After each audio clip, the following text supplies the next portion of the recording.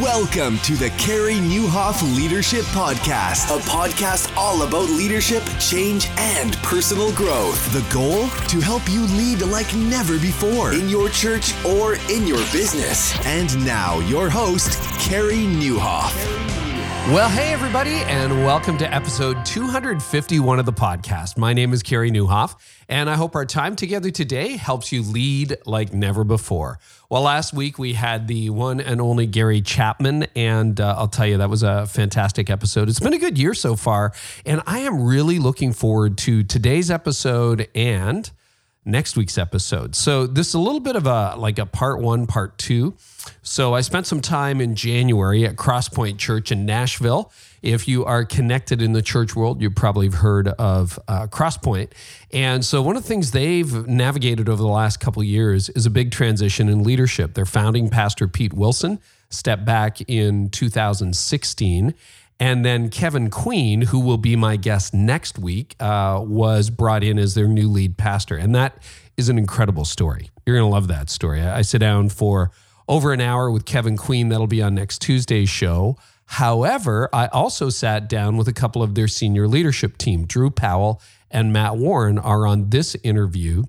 And it was actually at a dinner with some of the guys from Crosspoint, their executive leadership team, back last year, where we were having this conversation about how Attractional Church, which is the model, my church has been in, their church was in, is probably past peak, why it's changing, and what's next for weekend services. So what I did was I sat down with Drew, and Drew's the guy, as you'll hear, who came up with the idea of the foyer having moved.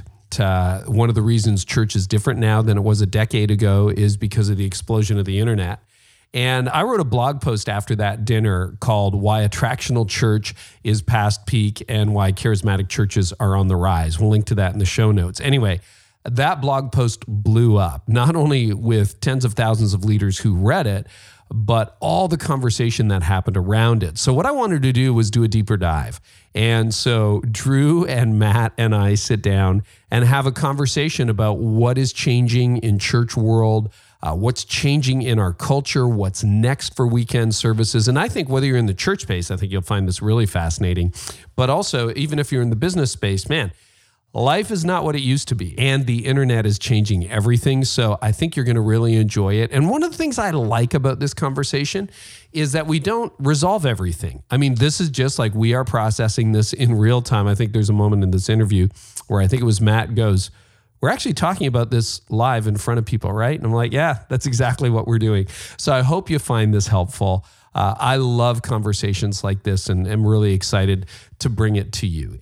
And while we're on the subject of church, Easter's almost here. And so the question is, how are you going to tell your community about it? I know you've got your services planned, but getting the word out there, well, how do you do that? And you know what? It's not too late to talk to the people at Pro Media Fire. They can help get everything from your video bumper for Easter prepared to your social media presence to graphics that you can share online. It's a creative team for a monthly flat rate, way less than you would pay a staff member. And they're basically on demand. Like, it's incredible. You get a graphic designer, an animator, a video editor for less than the cost of one staff hire. And they can make your sermon series graphics, your social ads, bumpers, whatever media needs your church has. And it's not too late for Easter. So head on over to promediafire.com/Carey, Carey. This is the last month for the media bundle launch special for 40% off. And that's available because you listen to this podcast. That's promediafire.com/Carey. They would love to hear from you. And why not do that right now? Because Easter is almost here. And speaking of almost here, hey, if you are thinking about doing a better job with your sermons heading into it, this is a great time to take advantage of the Art of Better Preaching. It's a course that Mark Clark and I put together, and it has now helped over 1,000 leaders learn how to preach better sermons. You can learn more at The Art of Better Preaching. It's an on-demand course you can do on your own time, on any device, any connected device. And we give you like a workbook. I think there's 11 videos. And Mark and I are very different styles, which makes it actually kind of exciting because it's not like one size fits all. Our job is not to help you imitate our voice. It's to help you develop yours. So head on over to theartofbetterpreaching.com and check that out. While you can, we would love to help you preach better sermons this year. And in the meantime, why don't we jump into my conversation with Matt Warren and Drew Powell from Crosspoint Church in Nashville. I hope you love this as much as I did, because I sure loved this conversation. Here we go. Well, guys, welcome to the podcast. It's good to reconvene. It was a few months ago we had dinner together here in Nashville. Right. And that sounded really exciting the way you said it. That's right. That's right. We did. That did happen. Give us a brief intro into who you are and what you do at Crosspoint. What if we cross it up? Let me introduce this guy for a second. Is that cool? I don't know. Is that Weird? It's great. For you. That's a whole podcast in of itself. It is. Man, I love working with Drew Powell. Drew Powell is our creative arts pastor. He might be the most self-aware leader that I've ever worked with. Oh, wow. He's fantastic. So he leads a team of about 25 creatives. So our communications department, music, worship, production department, art department. And so he's kind of got the biggest team on our staff. So it's a big job. Yeah, and you're in Nashville. Lots of creatives. Yeah. And he does it with finesse, with care, with a pastor's heart. And in addition to leading a great team really well, he's an incredible communicator. So he hosts, he's on our teaching team. When he teaches, we get some of the most feedback we get on any message from the stuff Drew comes up with. It's really fantastic. Yeah. This is great. There you go. That was better than a self-introduction. Well, you're not getting a raise this year. Yeah. So I You figured can we introduce Matt. Yeah. Hey, everybody, this is Matt. Is that how that works? Yeah. Matt, what you need to know about Matt is he's got really great hair. It's unfortunate this is audio only because the hair is on point. No, Matt's my boss. He's the executive director here at Crosspoint. He's the big dog, one of the big dogs on the management team. And I might get this wrong, but overseeing innovation, leadership development. He leads me and my team creative, but it also leads all the ministries teams. So Matt's got a really, really big job here. Great leader. Enneagram 8. I realize I'm on a podcast with 2 8s. Yeah, I'm an 8 too. And I'm a 7. So so you could just go off and throw a party right now. Right. I'm just trying to have a good time. So I can tell you who's not going to be in control of this podcast, and it will be me. So There you go. Love working for Matt. It's been fun. Well, hey, I know there's a lot of listeners who'd be familiar with Crosspoint, but you guys have been here for many, many years through a big leadership transition that we are talking about on another podcast with your new pastor, Kevin Queen. Cool. But give us the brief thumbnail of Crosspoint. I defer to you on. You've been here a lot longer than I have. My wife and I moved to Nashville in 2004. Found Crosspoint then. It was about a 2 or 3 year old church at that point. Yeah. Met at an elementary school in a cafetorium. We had never been in a set-up teardown church before, but we walked in and like day one, this is home. Wow. Worship was not really great, but we felt welcomed and the teaching was really great. And so after about a 3 or 4 month search of a church in Nashville, and we went to a lot of really great churches, we knew like as soon as the service wrapped, this is our church. My wife joined a small group. And the rest is kind of history. I was a touring musician at the time. Oh, were you? Yeah. What'd you play? Who'd you play with? Guitar. I was in this really not great band called The Turning, but it brought us to Nashville. Like so many others who came to Nashville. Right, Make absolutely. it big, right? Yeah. And so eventually, some people on staff found out that, that guy knows about music and sound. We should get him to help us with this or that. And so as we moved from set-up teardown church into our first full-time experience church, they brought me in to help with sound stuff and band stuff. And eventually the road pared down, which was awesome. And I came on staff full time in 2010. And so it's been 8 years, initially music director. But back to Crosspoint was church grew super fast in those days. Yeah. And it was exciting. I had never been a part of something that was so up and to the right as Crosspoint in those early days. Everything we tried worked, like scarily. Internally, we knew like, okay, God has incredible favor on this place and it's really fun to watch.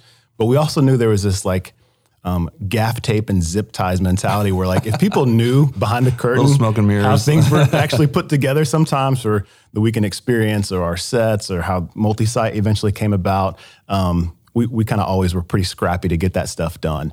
And man, it was really fun. Drew came on staff in the early winter of 16. Is that correct? Almost 3 years of the date now. Yeah. And got here at like an ordained time. So yeah, because it was a big year of transition Absolutely. for you guys at Crosspoint. Your Transition founding pastor stepped back, Pete Wilson. Yep, it was about 9 months, 10 months after I was here. But the same thing you were describing, I mean, what drew me here to Crosspoint, I was a lead pastor in Florida.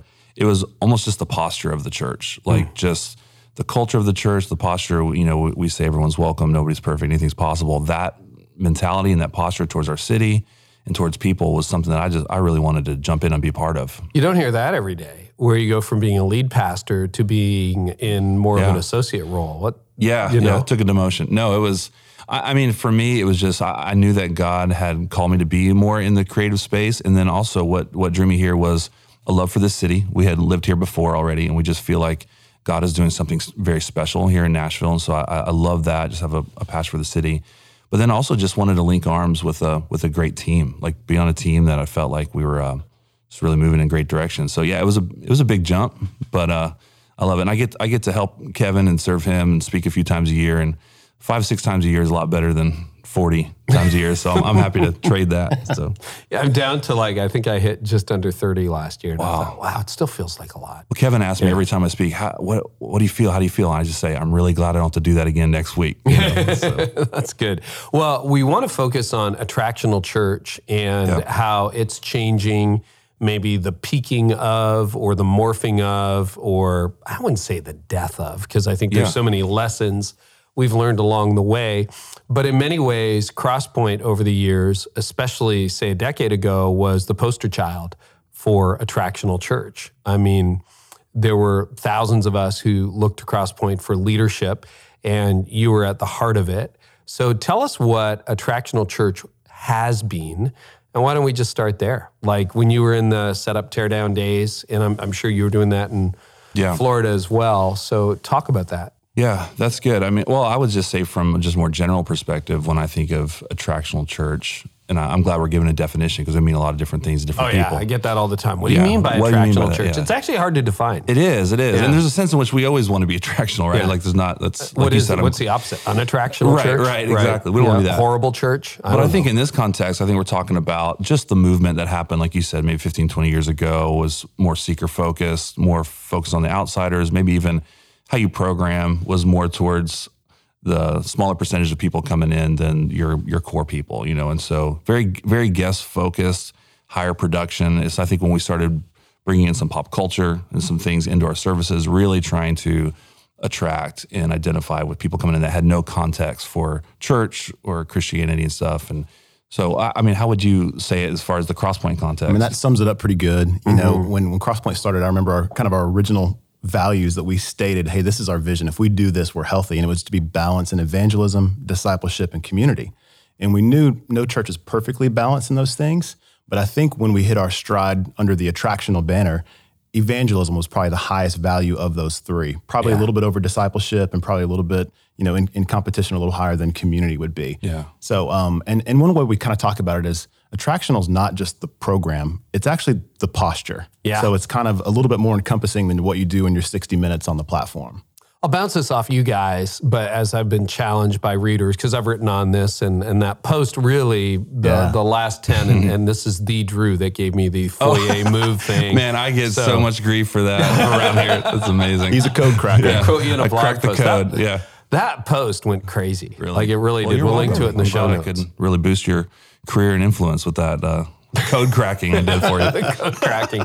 But it was about why charismatic churches are growing and Attractional churches are past peak. Yeah. So we'll link to that in the show notes. But it really, that post for me, and we've written more about it since then, was because we're in the same thing. We've been in an Attractional church that is going, I was saying at breakfast with a friend of mine this morning, one of the gifts God gave me is I can smell death. Like, it's like over there in the corner, that thing's dying. And everyone's like, no, it's alive. It's like, no, I think it's dying. And a few years ago, we had also flagged, like, there's something this isn't what it used to be. So when I think of Attractional church, I just want to bounce this off. I'm not looking for affirmation. I'm looking for true reaction. But it emerged out of that whole seeker movement of the 80s and 90s, whether it was seeker sensitive, seeker targeted, and that kind of had its moment. And then there was another generation of leaders that came along that said yes, And now what do we do with that? So it was this idea of we got to design the service with the guest in mind, the communication with the guest in mind. Yeah. And again, lots of criticism about, well, you've watered down the gospel. Yeah. Well, some people did, but no, Attractional Church doesn't mean you're watering down the gospel. Right. You're singing songs, but not too many songs, so you don't get lost in this 3-hour set and like, when is this going to be over? So it was like, you have the guest in mind. Your music tends to be, because I think churches, they really struggle with mediocrity. So it was like better musicians. If you're going to do the songs, do them well. Take some pop culture into it for a while. Drama kind of gave way to just fun moments when hosting, to, some cultural references, whether that was video or whether that was a song off the radio or Spotify or something, so you open with Taylor Swift. Or whatever you happen to do, but there was that. And then that, again, I think the sands are shifting.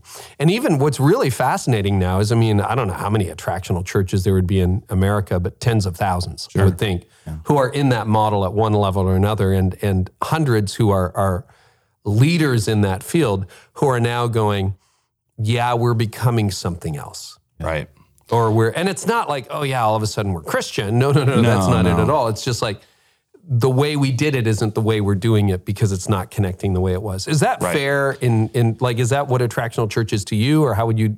Yeah. How else would you nuance it? I think that's great. I would agree with all that. I feel like I've been doing this 15, 20 years, and just sitting in a room, just dissecting every element of what you do towards that person that may be skeptical or an outsider or whatever, and so you're just focusing everything from the songs you would sing and how you would open up. So your series, whatever it was so focused on that outsider, that person that may not know. And so to me, I thought you summed it up well. Absolutely. We just kind of talk about center of the target a lot when we're talking about environments, experience, and program. And so there was an assumptive nature to that center of the target. And for me, we would kind of name it. I would say, Drew, just remember, and this is a couple years ago, so this is kind of pre our switch. I would say, there is a girl who loves Jesus, who wants her boyfriend to love Jesus, and he's a skeptic. We got to make sure that guy coming in with his arms crossed has a good experience, understands what we're saying about the gospel, and can connect with something in the service, whether it's a top 40 song we do that he heard on the radio, and the next time he hears it on the radio, he may think, oh yeah, that church I went to did that, and that was kind of cool. And so we lived under that center of the target with that clear picture of who our guests could be, and we programmed to that. And that's funny. I did the same thing when I was preaching. It was Malcolm. We had a guy named Malcolm, and when I would write a sermon, I'd write to Malcolm because Malcolm was a Marine, very smart guy. He was not going to take anything at face value. Like if he said something from the Bible, prove it to me, that type of thing. And so I would even write my messages to Malcolm. Like, what is Malcolm going to say about this? Just to help me keep my focus on that person. And it's such a minority of your church, though. I think that's something what we're going to talk about. That's the challenge is Malcolm didn't show up most weekends, So I'm preaching to Malcolm. Yeah. Well, Malcolm's not here today. So, but the whole time we're working under that kind of guideline, I've got a tension in my spirit. Like worship is just a pathway for me to connect to God. So I'm an 8. So I don't get emotional very often. I don't let people see it. But when I do, music is almost always at the centerpiece of that emotion for me. Like I connect to God through songs. And so instead of building a worship culture for 7 or 8 years, we were building a music culture. So it's like, hey, we're not going to dive too deep into worship because that could offend that boyfriend that's coming with that girlfriend, or he's not going to understand it. So as much as I'm loving being a part of this team and all the things that are going up and to the right, my tension was, but man, I really wish people could experience what I experience when I hear worship songs and when I sing worship songs. And we kind of have a lid on that experience for our church. So what are we missing by not taking a step past that target? And the transformation that happens in the presence of God when Well, it's that awkward tension too of public singing is just about dead in our culture. The only place you do it really is in a church. Even look at the national anthem. Unless you're in a particularly patriotic moment, there's a lot of awkwardness where people are they don't really want to sing out loud. And I think you're right. Part of the Attractional church, maybe even 8 or 9 years ago, was this is singing, it's not worship. And it's something to be endured more than enjoyed. And it created a lot of awkwardness too, didn't it? Where Christians didn't really want to engage, hands raised, we're like, put them down. Right. You don't want to offend. What's your guy's name? Malcolm, yeah. Malcolm. Don't offend Malcolm. And it was a challenge for, at the time when I started, I was a worship leader. And it was like, man, I felt God called me to do this, to like invite people into his presence and to lead worship. And then even for our worship leaders and our staff, it became a challenge. Because like, man, I just feel like I'm just singing songs. Like that's not what I felt called to do. I felt called to pastor this church and to help them, grow in their worship. And I think that was part of the challenge as well. But we were so hyper-focused, like, let's make sure we don't offend. Let's make sure we don't say anything that they don't understand. And I think, we just got really laser focused. You said it a minute ago. I think that is what the Attractional Church is. It is just a focus and an emphasis on a certain personality or person, certain type. So the way we're talking about it right now, and I include myself in this, because our church was exactly where your churches have been as well, it almost sounds like we're saying it was a failure. But the reality is it produced great fruit. That's right. I mean, let's talk about that. What was the best parts of Attractional Church? What worked? Because there was that awkwardness of public singing. I mean, Nashville has become a really big culture center. So yeah, we say you're a unicorn. You're from Nashville? Oh, wow. We didn't know people actually were from the city. Everybody moves to Nashville. So it's not your typical Southern Bible Belt city. It is on some levels, but not everybody has a church perspective or a church background and understands what they're walking into. Yeah. So, again, Attractional is not just your program, it's your posture. But we're going to talk about some programming things in this. And so the wins sometimes were, it's like, okay, we're going to do an Avicii cover song to open the program. And you see, these girls in their 20s and 30s and the boyfriends they dragged with them, and they're like, oh yeah, this song's great. And so you see them connecting to an element in the program. And then you get up and do a Bethel worship song, and you're like, oh, that's cool, but I don't know it. I've never heard that song before. Right. So it's a moment of connection. We leverage culture and kind of connected church to that for them, essentially. And so it won when we were able to kind of intersect that culture moment and leverage it to teach the gospel to these people. So absolutely, Attractional work. I mean, Crosspoint grew tremendously through the season where we focused on that. And again, with our balance of discipleship, evangelism, and community, the evangelism thing worked. I mean, we were seeing tons of baptisms, tons of salvation. So it was easy to look at the metrics and say, yeah, this is working. And yet, for some of us, it still felt a little bit fractured. I mean, you may remember, what are some of the better parts you remember? Yeah, no, I would say that too. I mean, just right on the nose is growth. I mean, if you're good at Attractional Church, you're going to attract people and your church is going to grow. And so you're going to have a bigger church, the people that do that well. So, I mean, that's what you're saying. Yeah, and I think the other thing is, I know the church that I grew up in, the difference and why I was so attracted to the Attractional Church when I first started too was there was a much more external focus. It helped us as churches focus on the people that weren't in the room. The church I grew up, it was very internal, and just to be honest, our church didn't grow a whole lot. I mean, it was a small church, and so it felt, very much more like a club and a close-knit thing. And there was advantages of that as well. I mean, there's parts of that we loved, but it helped our church change our thinking as to why we exist as the church more globally. And so I think what you're saying about the focus on evangelism, I know in my context, that really helped. It helped us think about the people who weren't there. And that was a really valuable thing that we want to keep. And whatever model we have, we want to make sure we keep that at the forefront. Yeah, and I think I'm glad you're raising that, because evangelism really was a big focus. I think the church was very insular. A lot of churches took their eyes off of themselves and the needs of their members and put it on the community, and that was good. And would you say, looking back on it, and this is an open, honest question, like here we are 10, 15 years later, are some of the people that were reached under Attractional Church still following Jesus wholeheartedly? Great question. I would say some are, some might not be. Yeah. Absolutely. And I think it probably depend on the health of that particular church and how well they were able to put people into a discipleship or even assimilation type funnel to help them grow deeper. What I saw is mostly churches were really strong in one area and not in the other. So the ones that went way into Attractional, and maybe it just was a matter of bandwidth and energy and all those things, end up being really good at reaching them, but then ended up, struggling a little bit in more of the discipleship or community. And that's one thing, again, that attracted me about Crosspoint. And this is something that we still try to wrestle with, nowhere near accomplishing it. But it was like, man, what would it look like to be a church that was able to balance those three things of community, evangelism, and discipleship, and not just reach people and then, a few months down the road or years down the road, they kind of fall away. And so I don't have any science on that, but I would imagine it's probably true, And honestly, when we would get emails occasionally complaining, I can't believe you guys did a Foo Fighters song. What Right. kind of church would do this? Or, and Drew. Those are never the unchurched people emailing you. No.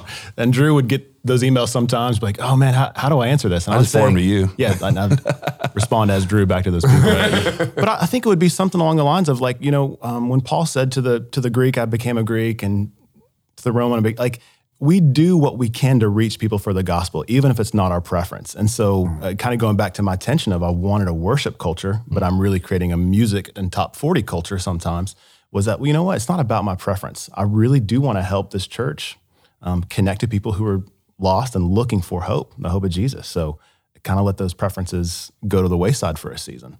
Yeah. No, and I think what surprised me, you guys are in a Nashville context, we're in a north of Toronto context, but I think one of the things that shocked me the most, looking back on it now, is there were absolute, genuine, first of all, growth, yes, but real conversions, people's lives who have been changed forever. Yeah. Right. Like they're not only going to be in heaven, but they're living very differently in this life, which is great. And you can't, I am somebody who, and the other thing, I want this question before we move on to what's changing, were some of those people, or a meaningful percentage of those people, truly unchurched? In our case, it was 60%. Okay. That we would see over half of the people who walk through the door self-identify. We're not labeling them. They have to check one of 4 boxes. And it was like, I never attend church once or twice a year, I think once a month or every week. So if it was, I never attend church or once or twice a year, we counted them as unchurched. And that was over half. And so we saw those people, like, they just kept coming. And they said, we would never go to another church. What was your experience of that with Attractional Church? That was true for me in Florida, at least. I would say D-church would probably be more accurate than unchurched. I mean, if you're in the Bible Belt, Right. you're going to get de-churched as much as that was the unchurched. majority of our growth when we kind of adopted an Attractional Church model, was people coming in saying, man, this is nothing like the church I grew up in. So they weren't coming emotionally neutral to church. They had some feelings towards church. What we were able to do is say, hey, it is different. Or like you were saying, we can't identify with where you're at. We're not completely irrelevant to what you're experiencing or what you're listening to or whatever it might be. And so I would say, again, I don't have the stats, but majority of the growth that we saw was people coming in saying, this is a lot different than my grandma's church. And, Yeah. I wouldn't change that. That's right. Right. Well, and one of the critiques of charismatic churches is they've sort of risen over the last 5 years or so is, well, you're just recycling Christians, which in conversations with people who have led some of those leading churches, they would say, no, that's not entirely true.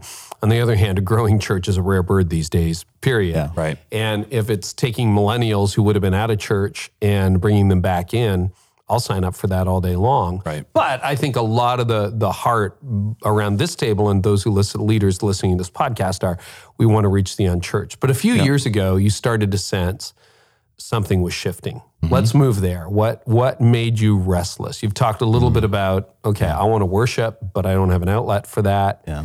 I still have a heart for the outsider. But so what started to shift? So you mentioned our transition earlier. And so, I mean, Drew and I 3 years ago were in completely different roles at Crosspoint here. And so really the deck was essentially cleared. And all of a Because sudden, Pete Wilson resigned. yeah, and we lost What was that, the summer of 2016? September of 16. September of 16. And so we also lost 2 other executives in that transition. So 3 of the 4 senior leaders of our organization were gone. Wow. And Which was almost a recipe for death for any church. Yeah. any organization. Oh yeah, let's expand it here a little bit. Yeah, Absolutely. And I mean, think about it. The C-suite empties in most companies. Yeah. You're in Big deals. trouble. That's right. Matt freshened up his resume for sure. You showed it to me. We sharpened each other's resumes. Yeah. And so I think we were, honestly, at that point, I was 2 months into my first transition where I said, you know what? I feel like God's calling me out of leading the music team, and there's this open operations role. So yeah, I'll go lead operations. Pretty for a while. logical. Music to operations. Yeah, Right. Let's do that. And so I was in this awkward space of, for about 2 months, I was essentially doing a new job. Drew had a different boss at that time. And when the C-suite, so as we said, it kind of cleared out, Right. we had this blank slate. And we knew, okay, now's not the time to reinvent the wheel. We need to kind of gather our church and love on them. Let's be who we are in this season And for us, that's typically, let's go serve. So let's do a big citywide serving initiative. Which has been part of your culture all along. Absolutely. From day one. So that's one of the first things we do. It was almost like get back to the basics moment. Yes, like this is what we do, let's go serve. Yeah. But it would have felt disingenuous to be like super celebratory in that season. So the idea of like kicking off every service with a super hot top 40 cover was like, okay, that's not reality to where we are. We're kind of in a mourning season right now. I was going to say the same thing, Matt. I think that's so good. I think we just changed a lot too. Like we got to a more desperate place. We got to a more like, man, like you were saying earlier, like everything was kind of up and to the right. Now here's one of the first moments in our history where things are not looking great. Right, because people left. People left, yeah. A lot of people left, and it was definitely a kind of make or break moment for us. So our posture of even desperation had changed, and I think that was a big part of what we started to see, like even shift in us. Like we just kind of said, and I think part of the, like obviously it's such a huge challenge to go through a transition like that.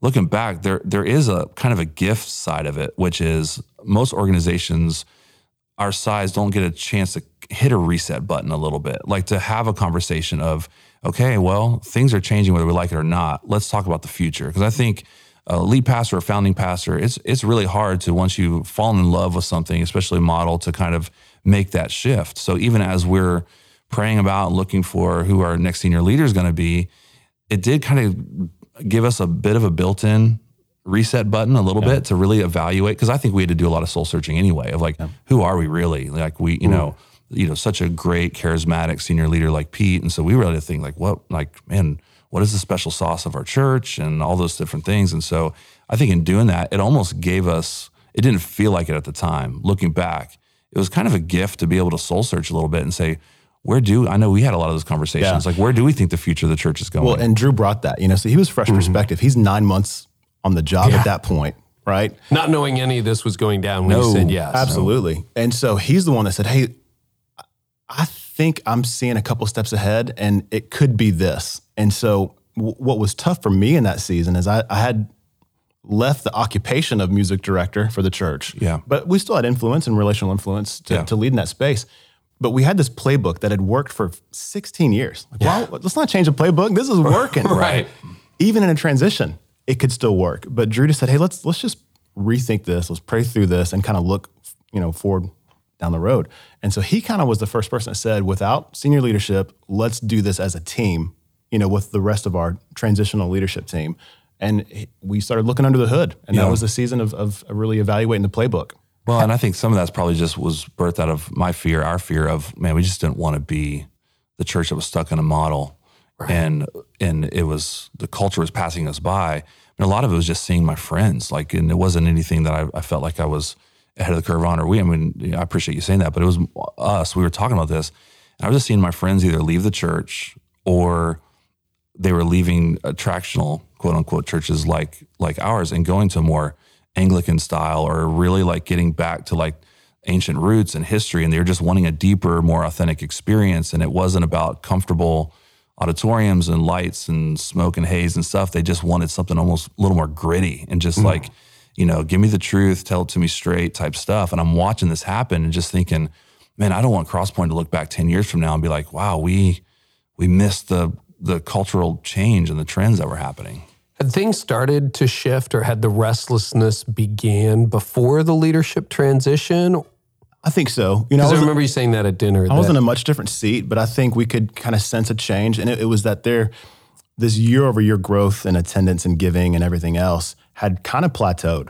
So the metrics were bearing out that something was different in that season, even 9 months before a transition. Yeah. Right. So you started to know, but you hadn't really started adjusting the model yet. You just kind of knew it was that something isn't the same here. And we weren't don't know seeing what the same results and the same success that we had in the past. So we could either put our head in the sand and keep running the playbook, or with or without transition, we were going to have to face okay, it's not working. And that's a sigmoid curve, right? If you look at that, it's hard to do on an audio podcast, but basically most things, they go up and to the right for a little while if you're looking at a big hill, but then they kind of cap off and then they start to decline. And maybe you were right at the top of the hill and and so the next 3 years unchecked, unchanged, you would have seen decline or more flatline. Yeah. Whereas, wise leaders, and this is the hard part to get into because nothing succeeds like success until it doesn't. Right. But is before you sort of crest and get to that top where things level off, that's when you introduce the change. And maybe it's a disruptive change that actually creates a lack of momentum for a season, a short season. You might have some people leave going, this isn't how we do church. Where's the opener? Come on, what's up with that? But then it leads you into another period of growth and effectiveness. And the culture had been changing too. Yeah. It's really hard to do production in a city like Nashville. Right. I mean, this is the music center of America. It really well, when you has look become. out and you see, the song we're about to play, that guy wrote. Okay. Yeah. The artist doesn't want to come and hear like a karaoke version of their song at the church they attend, And I guess that happens, doesn't it? Or that's the guy that played bass on that record, or that's the guy that produced this track. You see it everywhere. Talk about that. Like most of us don't live there, but like how do you, as a musician yourself, how do you navigate that tension?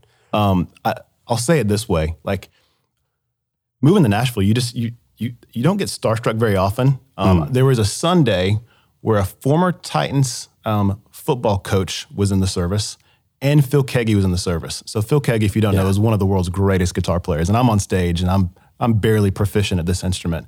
And power chords. And I'm more nervous that Jeff Fisher's in the audience than Phil Keaggy. What happened to my band again? Yeah, exactly. Why didn't it work? Yeah. But no, I mean, what's great about the creative community in Nashville is it's incredibly supportive. So if you move here for music or a creative endeavor, it is a very supportive city. So you rarely feel criticism or somebody downplaying your dreams. It's a really supportive community. I guess here's what I'm thinking as an outsider to Nashville. You can't dazzle Nashville very easily. They've seen it all, right? And they sniff it out too. Like if you, that's the thing, like especially with authenticity and I think the challenge with Nashville is the excellence still has to be high. Right. It just can't look like you're trying too hard. Exactly right. Oh, okay. So drill down on that a little more. So you're going to expect excellence, in the city. But I think just they're coming in and if you've been on the road all week long, the last thing you want to do is come in on a Sunday and see what you experience on Friday night on a tour. I mean, that's not what they're looking for. So, but at the same time, there's still a high threshold for quality and excellence. And so you still want to like bring your best. And of course we do that as just an act of worship anyway. But as far as they're concerned, like it's got to be strong. They don't want the quality to be poor, but it can't look like you're trying too hard or forcing it or like, again, and that was some of the issues was even doing some of the cover songs and stuff that we did. Like Matt said, it's like, it's really hard to pull those moments off when your audience is the tough critics, and so I don't know. So here's a question I'm asking myself. I'm just curious. Why do you think it worked for that 10 or 15 years? Because it wasn't bad. I mean, it actually was a very effective way of being the church in that season. Can I make a really bold statement? Yeah, you can say whatever you want. Matt might fire me for this, so we can edit this out. I don't know, and again, I could be wrong on this. That's my disclaimer. I don't know that part of it is what worked. Absolutely. Right. I don't know that, and that's just the most honest thing I can say. Yeah. I think the quality was great, but I think we had a senior leader that was an elite communicator. I think the way we served our community, the way we loved our community, I think that worked. That was the attractional part. People came in and really felt welcome. I don't know, and again, you can correct me on this, Matt. I don't know that part of our music culture and that top 40 and that stuff was what was drawing people. Was the attractional somewhere else? Interesting. Yes, he is 1,000,000% correct. Honestly, there was a season, probably 2 or 3 years before the attendance plateau, that attractional programming could have actually hindered more growth. Right. And so tell us about that. So I would, this is fun. We've never talked about this. No, this is new territory. This is why we do this. I haven't thought about it at this level. Drew talked about friends that had left the church, not necessarily Crosspoint, but church in general. I had some of those friends too in the music business and everything else. And sometimes it was a little bit like, oh man, I know they think what we just did on the platform was lame. And so like, I would say, man, Crosspoint is so big and programming in a way that if I just moved to Nashville right now, I'd be skeptical. And I don't know that I would make this my home church if I started right now. Yep. But because I started at the beginning when it wasn't these things, I'm in and it has my heart. But if I just moved here, I don't think I would choose this church because of that. It feels a little bit too showy. And real practically speaking, we just saw a lot of people come in before the message and leave right when it was over, even if we had music at the end. Yeah, there is something about the sermon, the word of God, proclaimed that is ultimately attractive. Okay, here's the theory. This could be totally wrong. I just want to bounce it off you guys. It's your podcast. You can say whatever you want. That's right. That's right. That's right. The guy has to deal with the fallout. Right. Do you think this has anything to do, because I'm just thinking through the timing. I haven't really had this long conversation about this before either, which is why podcasting is so fun and real and raw. But if you look at the rise of Attractional Church in, say, the late 90s to maybe it peaked 5 years ago. Let's just say it hit its peak in 14, 15, whatever that happened to be. Do you think scarcity played a role in it? So look at, all of us have our phones here. So if you think about how access to information, communication, music has evolved in the last decade, it was much scarcer 10 years ago than it is today.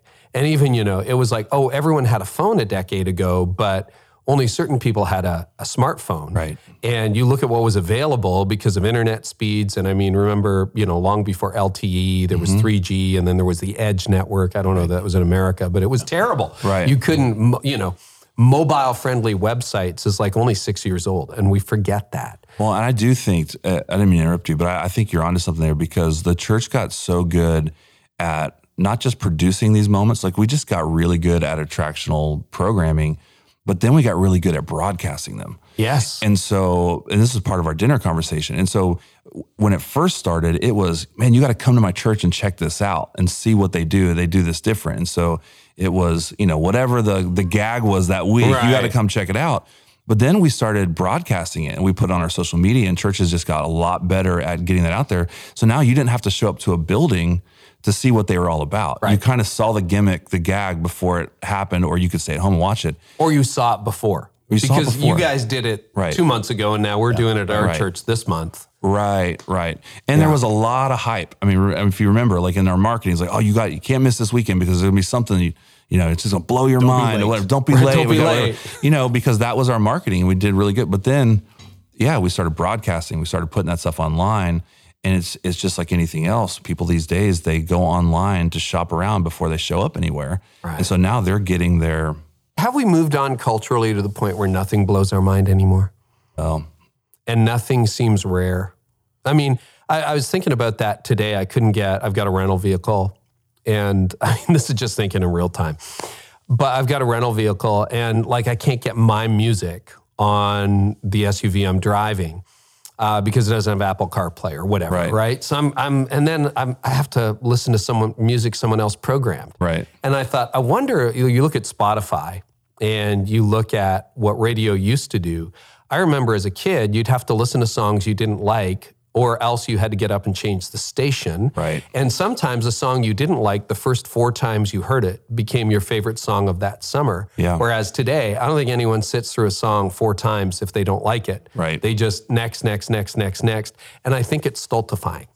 Yeah, I think it's killing so I wonder, the culture was more curious a decade ago. The culture was less cynical. We were less bombarded by information. We were less marketed to than we are now. Right. And the news cycle has even gone, absolutely crazy, bananas over the last few years. I think in everything, there's a law of diminishing marginal utility. The more you use it, the less exciting it becomes, or the scarcer it becomes. Did you steal that phrase from me? That's good. We talk about that in our one-on-ones. Can you repeat that? That's really good. The law of diminishing marginal utility. So one thing as a staffer, define that again. So it means the more you use something, it's an economic term. Right. The more you use it, the less, for us, it had less return. Yeah, so bingo. Less return every single time. And so as a staffer, your job on Monday, review the program, see what the other hot churches did, and then feel bad about what you did because it wasn't as good as what they did. Right. And our attendees aren't doing that. But then we're thinking of, okay, we have to one up what we did last week. Oh man, you're making me break out in the sweat just thinking about that. But no, that was part of our culture of like, we can do that better. How do we top that? And then we can top it, and there'll be dancers, and there'll be this, and there'll be that. and before you know it, it's Cirque du Soleil with a TED Talk. Right. And it stopped wowing years ago, but we're still pouring every resource we have into this moment that we think is going to leverage the day. The novelty wore off, and it stopped impressing people. It completely good, stopped. Well, and we're doing this for the first time, right? It's funny, you're taking me back to when I was lead pastor, and I remember that moment where I finally had to call our team together and say, guys, every Sunday cannot be better than the last Sunday. Right. Like we've moved ourselves to a cliff that we're only going to fall off of. And if our hype, and again, this was all new. Nobody had social media before. Nobody had been in that space. And we kind of got to this place where we're like, what have we done to ourselves? Yeah. Right? And I think it made, again, a lot of the season I was in a smaller church. And so I was that guy that would go on and be like, man, did you see what North Point did? I mean, I didn't even know that was possible. And they did this, pulled this off. And as a pastor, I'm thinking, how do I take my church? I can't duplicate this, my church of 300. Like, I don't know, like, but that was the bar, I'm like, okay, now what am I going to do? Hey, listen, one of my takeaways is if Crosspoint is worried about were we lame in this song, right. Like, what does that do for everyone else listening? You guys are in your Nashville. toughest critic. Well, you know what's fun about having this conversation now is we're not 90 years old in the retirement home sitting on the front porch going, where did it all go horribly wrong? Right. Because mid-course correction, and again, I assume best intentions. And it was something, and I won't say it won't even work. That's utilitarian language. It was a season where we saw God move. That's right. In many cases, we didn't get it right, but in many cases in a really powerful way. Right. An authentic life change happened. But now we're in a shifting season. Yeah. And so almost in spite of us, God moved, right? Yes. He has a history of that. So and when we were talking about this conversation, again, we talk about this all the time. We would say we're still attractional, right? Yeah. We want to appeal to guests. We just think what they're attracted to is different. Bingo. Okay, yeah, because the argument sometimes online when I write about this stuff, it immediately goes to just preach the word of God and everything will be great and don't worry about the outsider. Well, does that work on Facebook? No. I mean, you can put the most compelling statement out there and it doesn't draw people to the heart of Jesus. You know, you can pound the table, you can pound the pulpit and do that, but I don't know that wins people's hearts. The Holy Spirit does that work, but I think we can set the environment for that. So before we go to where things are moving or where we wonder whether they're moving or what we're in the middle of, what are the parts of Attractional that you don't want to lose? Can I tell a story? Sure. Of course. It'll be pretty fun. I think. You're the 7. You can tell me afterwards if this is fun or not. That was a terrible story. Terrible. Never tell it again. Actually, he left the room, so he's gone. This is my opportunity. Take a break. We have this like kind of foundational story in Crosspoint of our history of almost why we became attractional in posture. I mean, it had to do with one of our founding leaders working at another church. They had been praying. This guy was a student pastor then. They'd been praying for some kids from the high school to come to their youth group. Praying all semester to get these 2 boys. I mean, if we could win these 2 boys to Jesus, then we could change the school. Well, lo and behold, on a Sunday night, these 2 boys the youth group had been praying for showed up in ball caps. Elder beelines to those boys and says, if you don't take those ball caps off, you got to get out of this church. And in that moment, that foundational leader said, you know what, I'm never going to be a part of a church that has those kind of rules and that kind of posture towards anybody. And that was completely shaping. I had an experience like that on the road where we were touring and playing at a kind of small Baptist church in rural Tennessee. And they asked us to do Sunday night worship and then like a Disciple Now conference through the first part of the week. And so we were just doing some hymns with an acoustic guitar, which meant the drummer and the bass player sat out. Not even Sunday night service. You know what? You just sit over here. You just sit there. But they're wearing a ball cap and we're the invited artists. And an elder comes up and says, you better take those ball caps off in this church. And I'm fine. I know it's a cultural thing, but if those weren't the guys on my team and those were kids that came from the community to experience that, they're never coming back.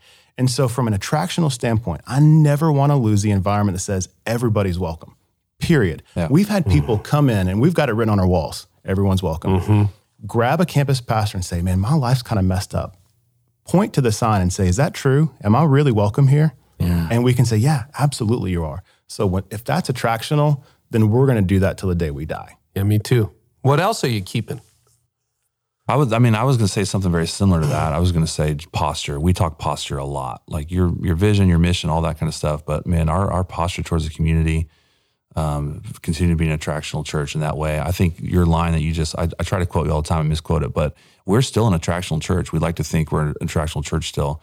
We just feel like that target of what attracts people is moving. Yes. And we want to just do a better job. Like you were saying earlier, some of the wisest leaders are able to kind of finger to the wind and see where the culture is going and be able to move with it. And so, we've got some ideas of where that might be going, but I think more than anything, we want to make sure that we're still a place that is postured with grace and love and mercy towards community and towards our city. And it doesn't mean we've run completely off the rails when it comes to language we use in the program, right, or the songs we pick. So what Drew and I have this conversation a lot of, like, just make sure the first couple rungs on the ladder are there.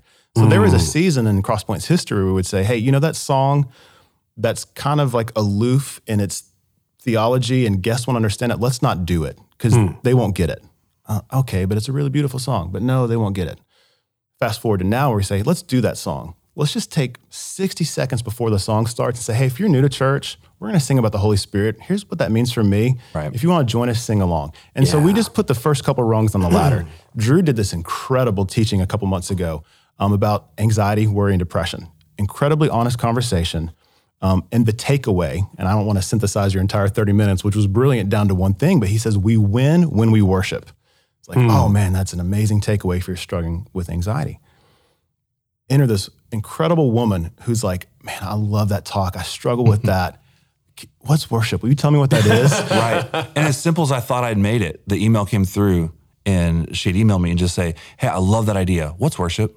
Like, and I'm like, whoa, okay. Like and that's what Matt talks rungs on the ladder all the time. And we're still in these conversations, by the way, like not figured out, the first couple weekends of the year, we're still talking about how do we make this successful to people? We know we're going to have guests and how do we really, so this is still part of our regular conversation. I just left a meeting this morning where we're talking about that. We're programming, making sure that we're aware that guests are in the room and we want to not shy away. Because I think even as a worship leader, there was times where I almost felt like I had to apologize for leading worship.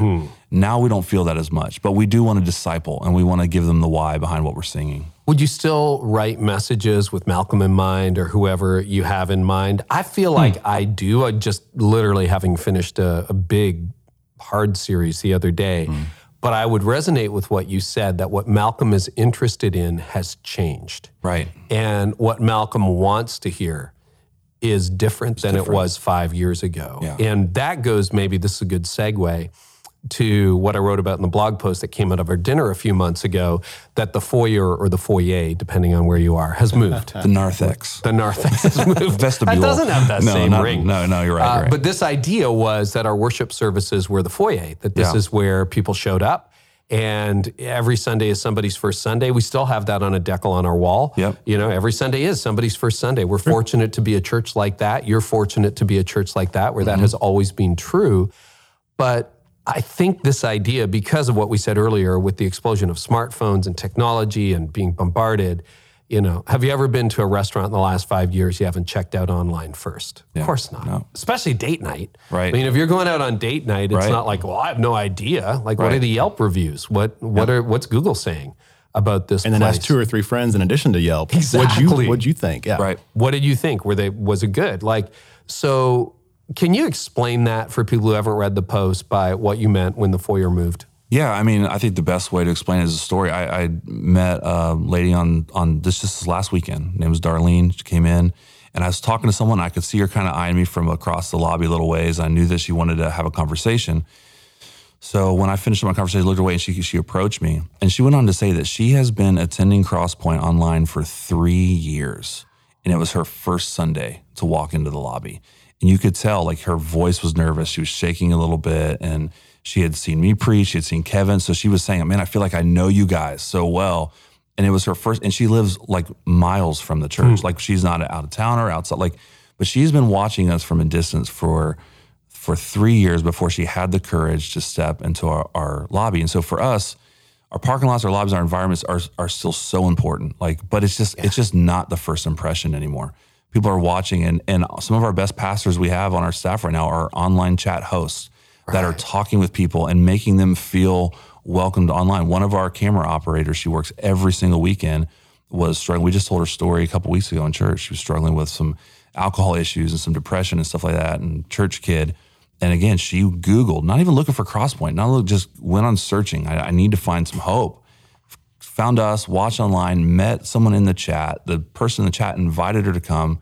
That person met her in the lobby, so she knew someone the first time she was there, and she got baptized, and she's working her camera every week. And so those are the things that we're trying to do. When we talk about the lobby moving, it's no longer come check my church, and hopefully you'll meet someone and they'll welcome you in.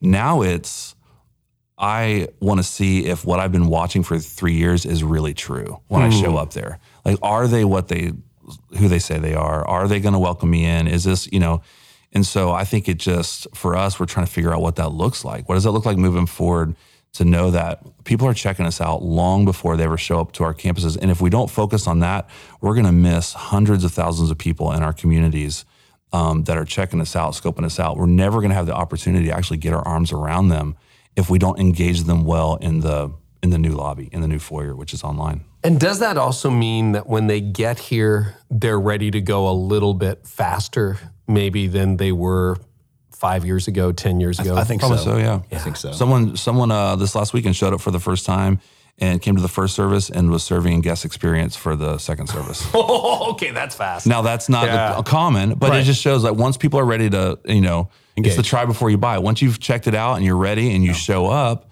there's a little bit more faster, integration time into the life of the church. That's funny. I mean, this is a terrible illustration, but, when you're buying a car, something you do every, not every year, but every few years, I've always enjoyed that, because I like cars. But anyway, you're kind of at the mercy of the salesperson and the brochure. Right. And now, last few vehicles we purchased over the last decade, I know more about that model usually than the salesperson. Right. Yeah. And I'm like, well, that trim doesn't come with this. And they're like, what?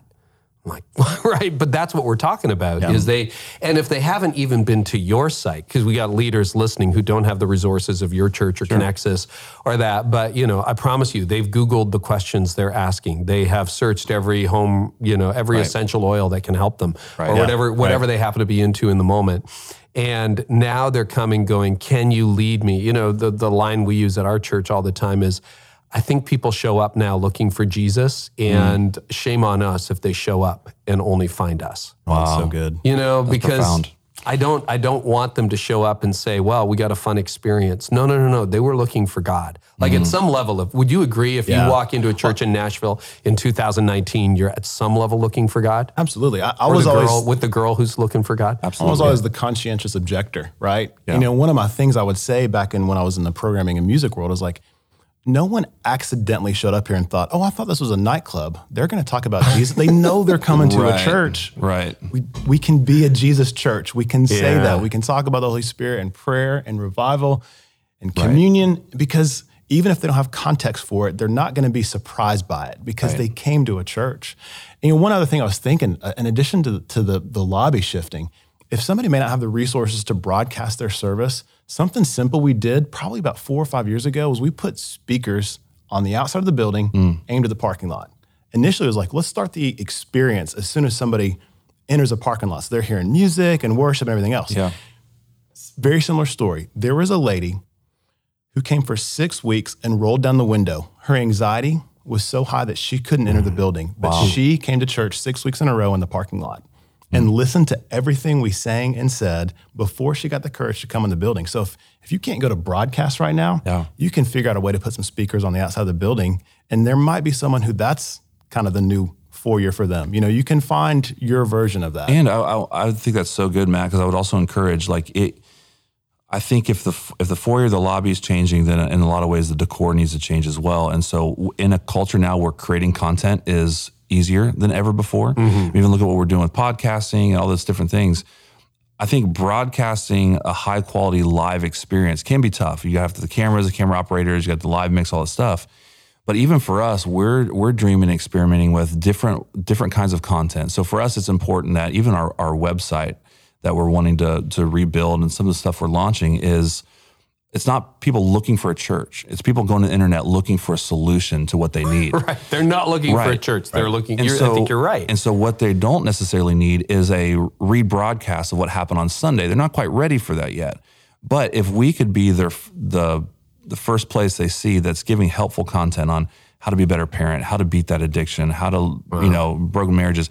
So I would encourage, like, we have the ability now to create content so much easier that you don't have to broadcast. Even though we have the ability, we're actually shifting our model to where even the content we're going to put out in the next year or so is going to be way more felt need. Like, people don't care what the name of your last series was as much as they care, does this actually meet a practical need in my life? And if they can find that first, and we can give them the right algorithms, just like every other, YouTube and everything else, we can leverage these tools that one video leads them to the next video, and we follow it down the trail that at some point they're going to show up and find real community. Okay, so I got to play the role of the leader who's listening going, wait a minute, that sounds very attractional to me. Yeah, it is. It is.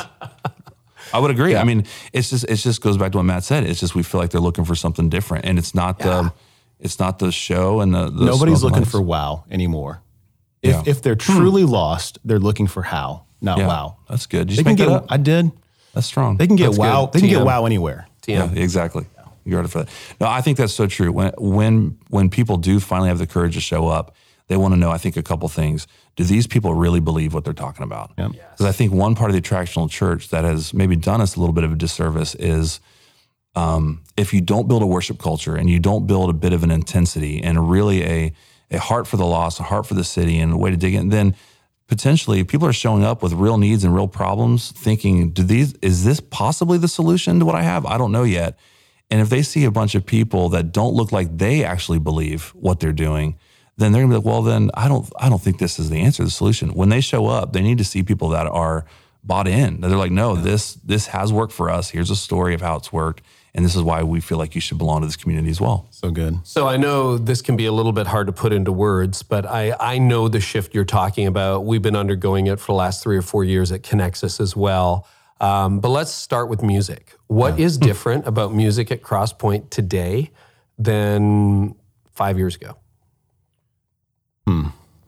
Because when you come in, it's largely the same. Largely the same. Right. But it's different. So what is that?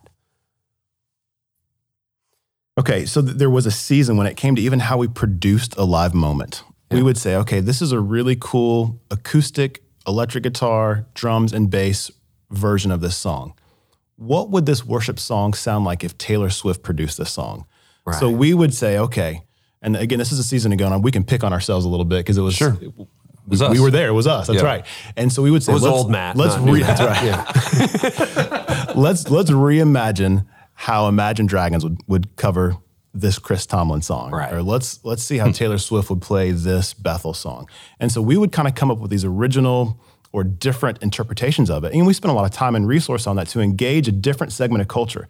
When you turn on the radio, you don't hear songs that sound like acoustic guitar, electric guitar, bass, and drums. No, you don't. That's not how music sounds on the radio. So again, going back to being really worried about that guest, what came off the platform sounded really antiquated, production-wise. So, okay. So several years ago, come back to that because most church leaders are like, what? But I totally resonate with that. So basically now, I think we are incredibly comfortable with a way more authentic experience. To what Drew said earlier, it's excellent because there's a standard of excellence that we have for our city. It's an act of worship. But we would do songs now that we would probably never do 3 years ago. Some spiritual topics, again, kind of going maybe towards the Holy Spirit or towards prayer. They'd be like, that's pretty confusing 3 years ago. And now we're like, well, let's just put the rungs on the ladder and we'll get them there. Well, a couple things I would add to that we've started to shift in our culture is more emphasis on a worship pastor at a location. So a multi-site location. Again, this might not apply to everyone, but when you're just doing attractional music and you're just performing, then you can have just a song leader. You're just a quality song leader up there that can, with excellence.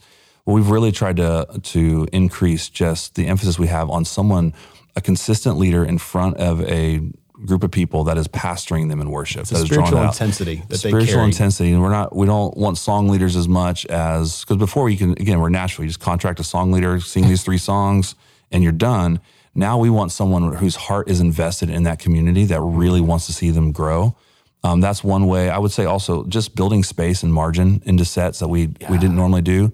Now, we do have some limitations still with broadcast and timing and stuff like that. It's still a 60-minute program. It's not like we went from 18 minutes of worship to 40 minutes of worship. It's still 18 or 22 minutes. But those 18 minutes, they feel like they breathe more, that they have more space, That's the that goal. they have more a sense of awe or wonder or a mood to them than maybe just 18 highly programmed, high energy minutes. Right. And we can do that. We can make it feel that way, and we can actually, budget in some margin to just kind of see what God wants to do. And then another thing I would say is just even more freedom. Like I know for me, I'm one of the stage hosts, but there's been times, at our 5:30 service recently, and it happens probably once a month, where I'll get up and just say, and I feel totally supported by Pastor Kevin. I mean, he's like saying, go, go, go. I'll get up and say, I don't know that we're done singing that song yet, or I think we should go back into the song. We never would have done that before. No. We just stuck to the plan. Don't deviate from the plan.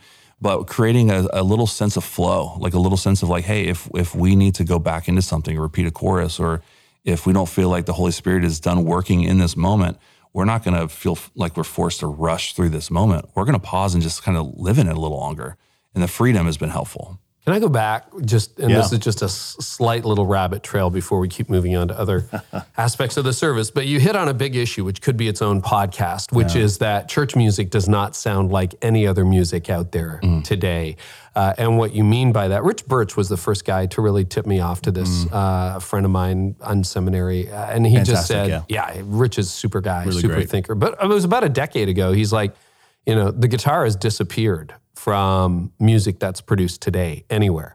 It's basically tracks and a really hot vocal. And that's about all you got. But church music is bass and drums and guitar, and we say we're contemporary. Yeah. But that sounds like, 15 years ago. Exactly right. To anybody who's listening to what's out on Spotify. Right. How are you straddling that tension?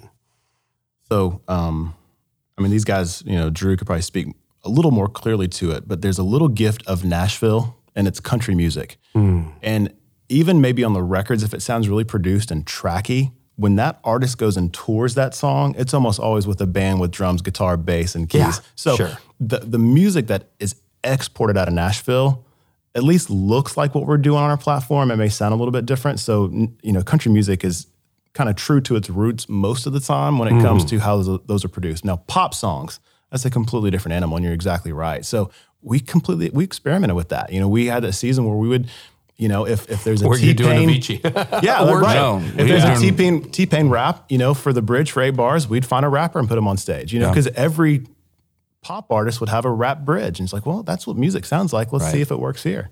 Yeah, and we found out it probably didn't, but we gave it a shot. We were willing to fail. And that was the point behind it. This is what people are listening to in their cars, and so when they come in, if they're listening to rap, they should have rap at church. All this stuff.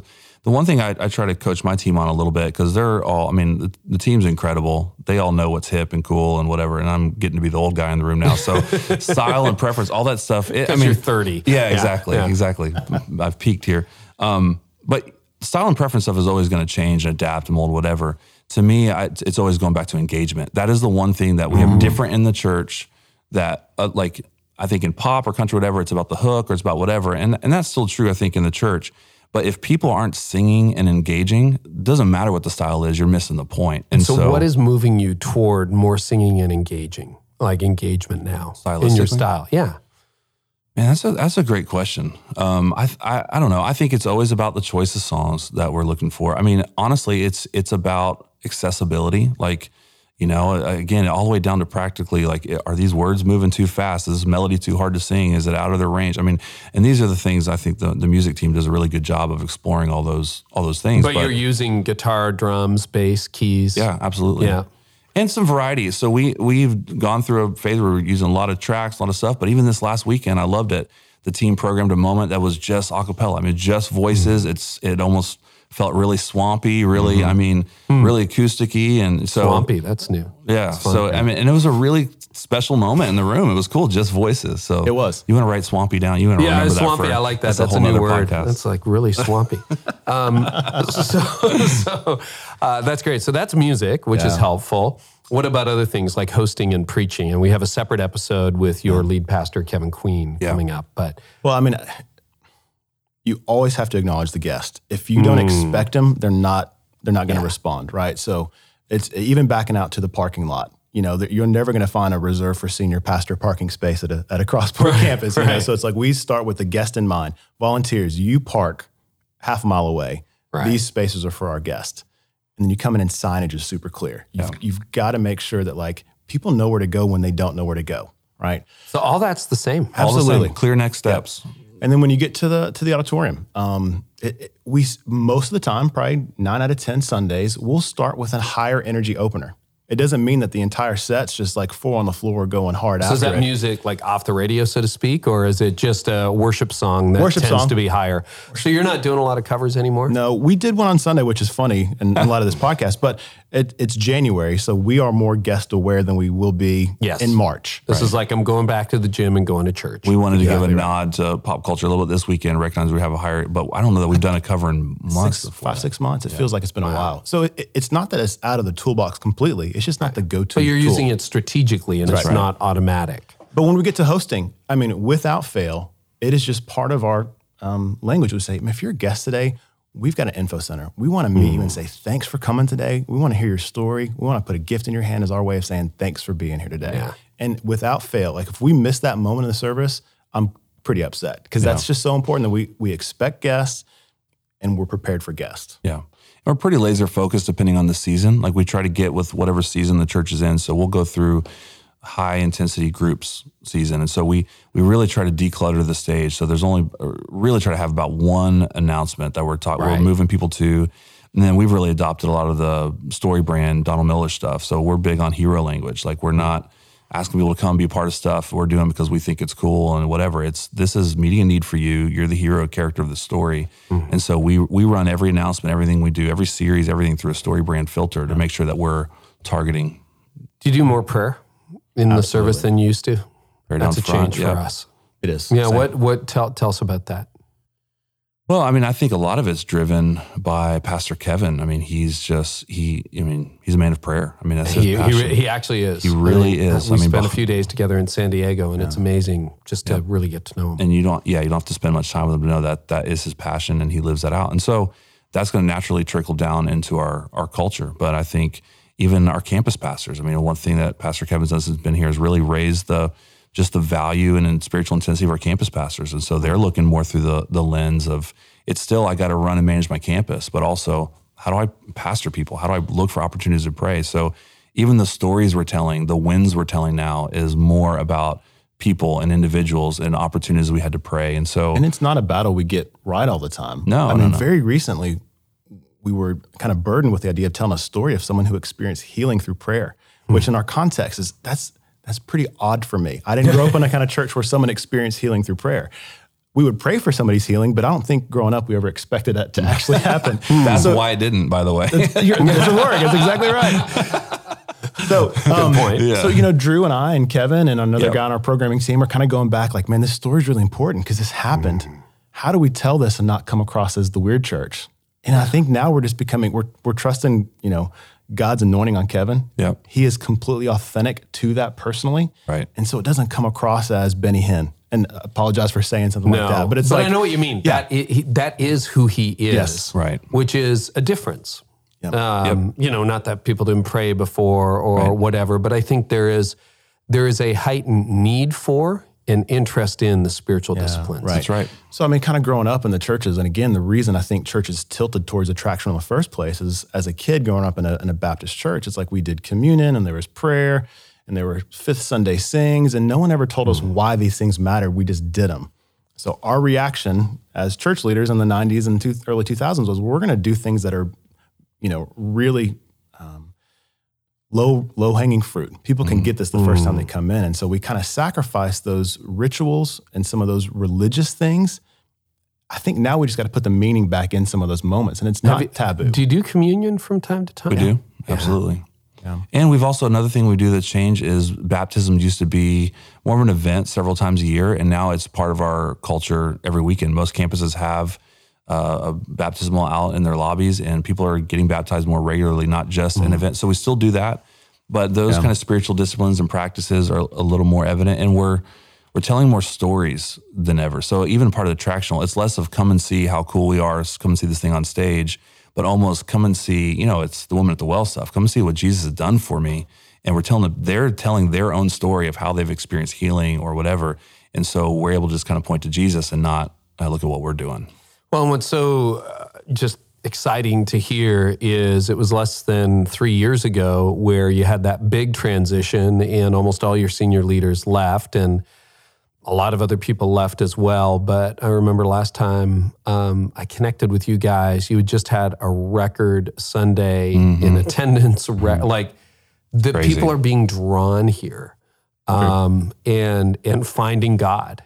And I mean, we could, if we had more time, I think we're due at lunch soon, but we could talk about, groups is up. This isn't just like people showing up on the weekend. Right. Groups is up. Yeah. Baptism is up. Yeah. Prayer is up. I mean, you guys, we'll probably talk about this in the other episode, but every Tuesday at 11 a.m., you do an hour of prayer with staff, which is really neat. Now, a lot of leaders listening going, what do I do? If you had advice for leaders who are listening, and they're like, I feel like I'm stuck in 5 years ago, or I knew this was broken, but I didn't know how to fix it. And now what do I do? Any suggestions for them? Well, I would say a caveat that I would want to have as someone who is listening to this podcast on their side is don't wear Saul's armor. Like you have a unique calling to your community and what connects there is not necessarily what connects in Nashville. So know who you are, know who God's made you to be. And if you feel a sense of change, something Kevin said, the very first conversation I had with him on the phone, the first pre-interview conversation, he said, hey, what's the prayer life like at your church? And kind of defeated, I had to say, it's pretty infantile. I'm not sure. And he said, okay, that's fine. And his prayer always is, God, teach me how to pray. So I think the best thing you can do if you want to start a culture is wants to return to God's presence and his power is, God, just teach me how to pray. And will you teach me how to teach other people how to pray? And so it can be really simple start. Yeah. Yeah, I think I totally agree with what you said. That's profound, Matt. I mean, I feel like even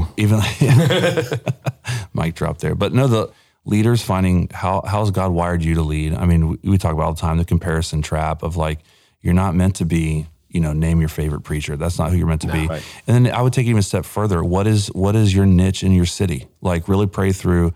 There's things as a church that we'll never be as good at as some other churches in our city, but because we're seeing increased unity, I mean, we're getting ready to go into 30 days of prayer and fasting with over 300 churches in our city. So as the unity, I know it's amazing. So as the unity is starting to come together, we're able to say, no, I'm friends with Matt Smallbone over at Church of the City, and this is what they're really great at, and you would probably really love his church if you'd go there. And it just helps free us to know this is what we're going to be great at. We've got a lot of great churches in the city, and we can just own our little piece of the pie and know that we're contributing to the bigger kingdom. So I would encourage leaders to, really discover what kind of your strength is, what that looks like for you. Don't try to duplicate, but then also really hone in on what has God called you to do in your context, where you're at. Yeah, if I could add one thing to that, to leaders who are listening, I would say really be true to who God has called you to be. Yeah. I think in the same way that maybe it was easy to get caught up in what every other church was doing a few years ago. It's pretty easy to get caught up in what other preachers are doing, or to just try to download a template and think, this is going to fix all my problems. I mean, I'm preaching this weekend at our church, and I'm going into new territory, and there's a little bit of vulnerability with that as well. But it's where my heart's at. It's the work that God is doing in my life. And there was an interesting, we do attract a lot of unchurched people, and we have, it's almost like the equivalent of the state police. The provincial police have their headquarters literally 10 minutes from my house in a city where one of our locations is. And the guy who's trained to be the chief lie detector guy in the entire province of 11 million people showed up at our church, not a believer.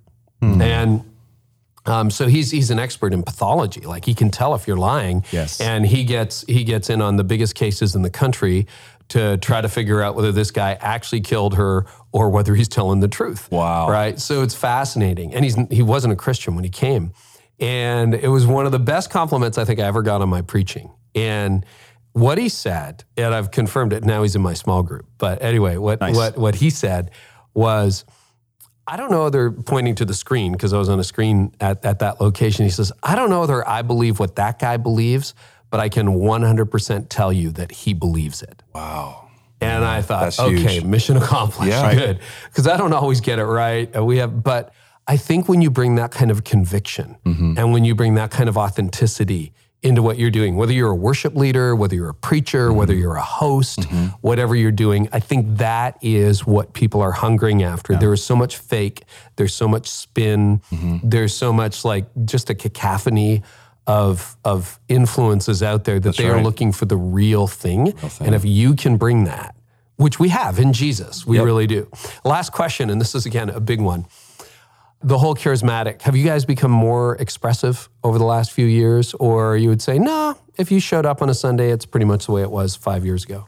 That's a good question. I feel like our worship culture is growing in expression. I think we're feeling, and I think it's, it's the old analogy of the ship. I mean, you gotta turn it slow, right? You can turn it fast, you make everyone sick. And so it's turning slow, but we're feeling and seeing just a lot of more engagement in our worship service, like expressive that way.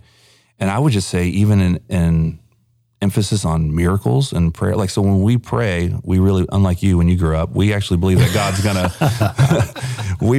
gonna work and do miracles. We believe that prayer is the most powerful force on the planet. So there's an expectation when we pray. And so, I would say there is a little bit more of an emphasis. I don't know that if you visited Crosspoint 5 years ago and then you came in today, that externally you would see tons of change. I do hear people say that it feels a little different when it comes to how we respond.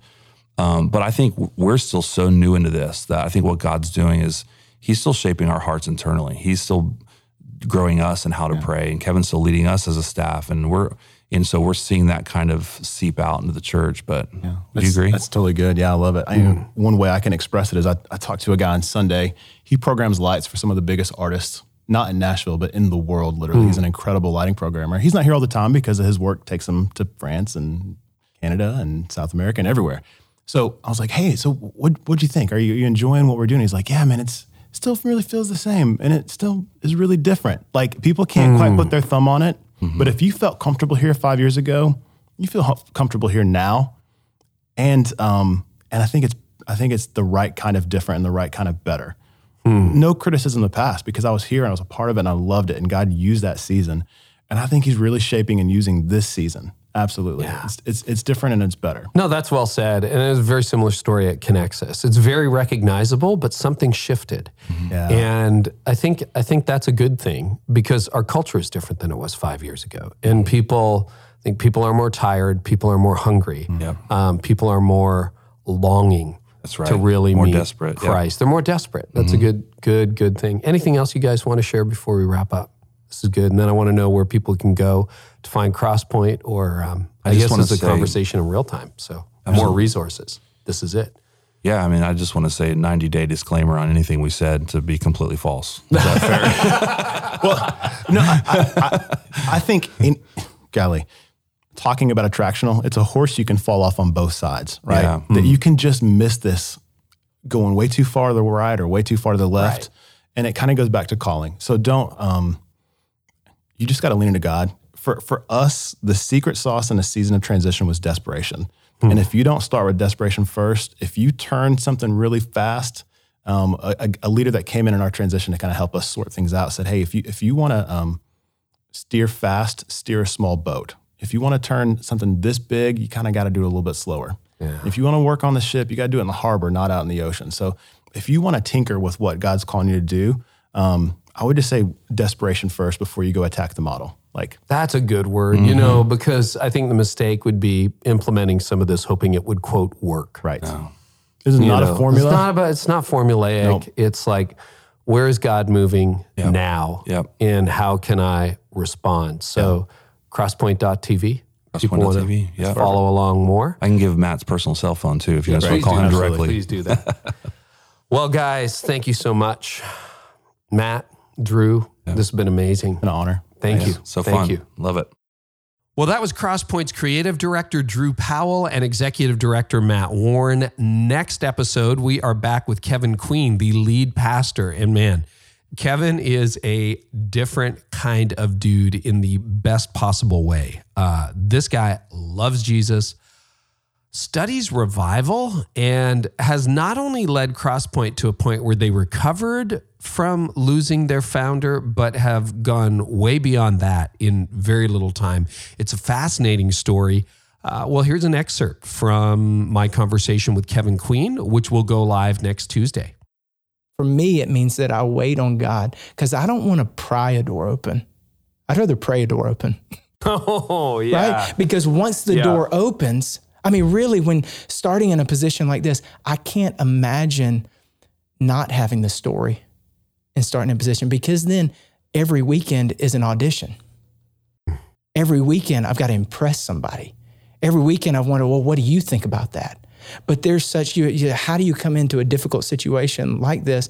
There's an amazing staff, amazing people, but even I've got enough insecurity that if I didn't know that I was at the place on the planet that God had called me, I think the battle in my mind would keep me from effectiveness, right?